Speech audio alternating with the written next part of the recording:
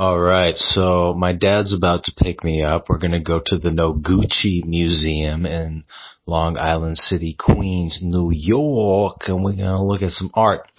And my dad introduced me to art when I was a baby, because he used to be an artist, and he would show me paintings he did, and he would smack geese around as performance art.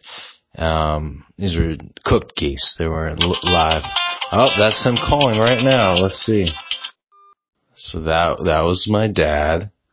And, calling me. But anyway, he introduced me to art.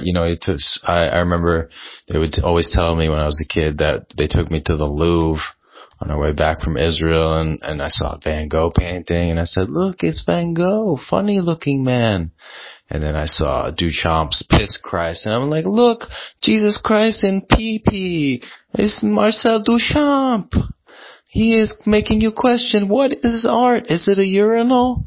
So from a very early age, I was informed a little bit about art. So anyway, I'm going to ask my dad some questions in the next episode, and then we'll discuss Noguchi in a third episode, I think. I haven't asked his permission yet, so we'll see.